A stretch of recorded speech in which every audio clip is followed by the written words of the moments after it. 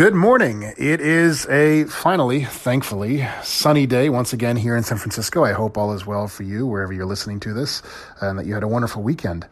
This morning's episode going to be, frankly, relatively short, about 4.5 minutes we've got clocked here.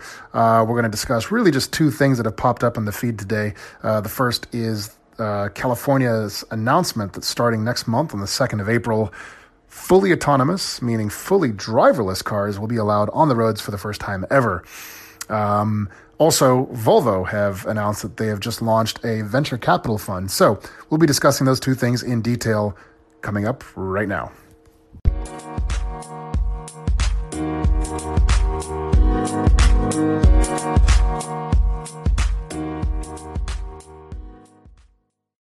When you need mealtime inspiration, it's worth shopping Kroger, where you'll find over 30,000 mouth-watering choices that excite your inner foodie. And no matter what tasty choice you make, you'll enjoy our everyday low prices, plus extra ways to save, like digital coupons worth over $600 each week. You can also save up to $1 off per gallon at the pump with fuel points. More savings and more inspiring flavors make shopping Kroger worth it every time. Kroger, fresh for everyone. Fuel restrictions apply. So, starting next month on the 2nd of April, the California Department of Motor Vehicles will allow for the first time ever fully autonomous cars on our streets. Now, before you get all up in arms and say, but hold on a second, Mark, what are you talking about? We've been testing autonomous cars on our streets for quite some time now. Google's Waymo, Uber, Cruise Automation, and so forth. So there's a big difference, and I think we need to make a distinction as between fully autonomous cars and fully driverless cars. The point is that while driverless cars are, of course, fully autonomous, it's not necessarily the case that fully autonomous cars are driverless. The point being that up until now, fully autonomous cars have indeed still required an old-fashioned human sat in the driver's seat behind the steering wheel. The point is this is all changing next month when autonomous cars will no longer require that pesky old-fashioned human in the car.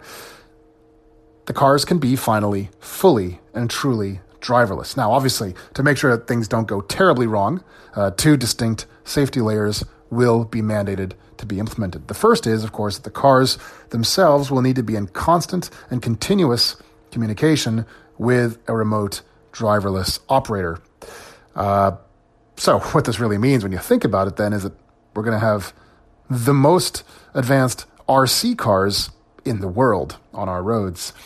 The second thing, of course, is that the cars will need to be really, really hardened against any sort of cyber attacks. They'll have to essentially be immune to the possibility of any nefarious remote operator taking control. Because after all, obviously, the last thing that we need is somebody going on a remote control joyride through the streets of California. So there you have it. That's going to be happening next month, 2nd of April. Very exciting time indeed. Really the first time ever that we will have truly driverless cars on our streets. So Volvo have just launched a VC fund. This is a pretty awesome thing. And if it sounds familiar, it's because, well, in 2010, shortly after exiting bankruptcy, GM launched GM Ventures. And if that sounds familiar, that's because it should too. They invested $1 billion, yes, billion with a B, into Cruise Automation, what was once the plucky little startup in Y Combinator, the Silicon Valley incubator.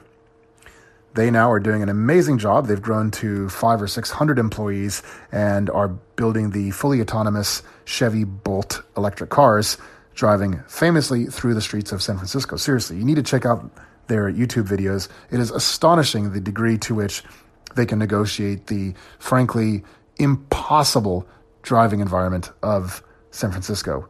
Absolutely chaotic, perhaps second only to the streets of Boston, where they say the streets were paved according to wherever the cows pulled the wagons.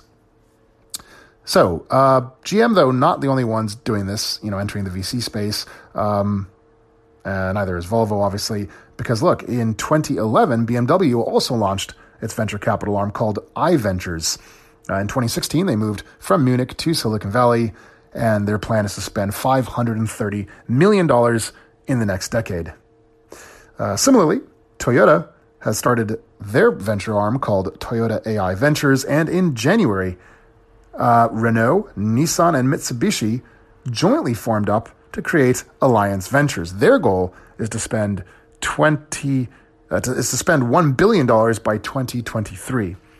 So really, it's exciting to see the degree to which formerly rather traditional automakers are getting very involved in the venture fund space, obviously here specifically for autonomous vehicles.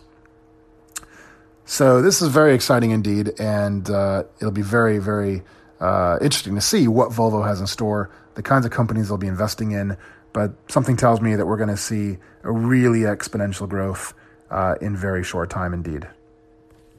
So there you have it. That's all we have for this morning, the 5th of March. Thank you so much for listening. Until next time, bye-bye.